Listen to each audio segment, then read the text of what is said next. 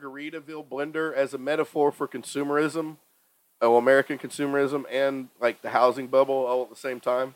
Because the way they describe the loans, because when Stan's trying to go back and return this Margaritaville machine, he first goes to the store that it came from, and the guy says, "Well, no, this was actually bought on a payment plan.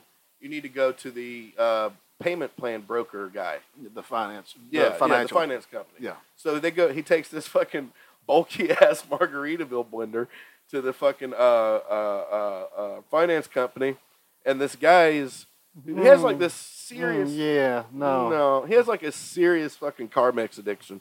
He's like just rubbing fucking chapstick on his lips, like, oh yeah, no, yeah, no, yeah. Like he kind of sickens me. Fucking great. I think they later used him as a model for the cable guys. Oh yeah.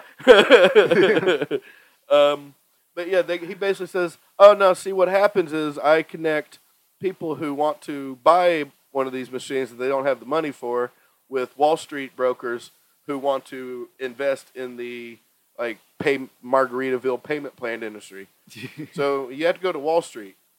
So Stan goes all the way to Wall Street carrying this fucking Margaritaville machine. And they get there and they're like, well, actually, you can't, it doesn't work that way. We bought up all those investments and then transferred them over to the banks. So you're going to have to go talk to the government about that because they handled all that. So then he goes to the government. And I almost believe that this is how shit works. Right? They go into this room where there's like these judges in powdered wigs and this big like Wheel of Fortune wheel in like inside this pit. And there's options on it like call J.P. Morgan, let fail, run for the hills. It's worth $90 trillion. Yeah, they come back to him like, yeah, your Margaritaville machine is worth $90 trillion. You don't actually get that, but that's what it's worth. But yeah, they go in there and they cut a chicken's head off and they let it run around, and wherever it falls and dies is what they decide to do.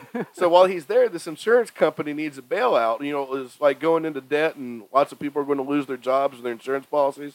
So they cut the chicken's head off, and he runs around and dies on bailout. And he says, "Give the insurance company a bailout." Bail out the insurance company. And, you know, I almost believe it works like that. It makes more sense than the actual truth.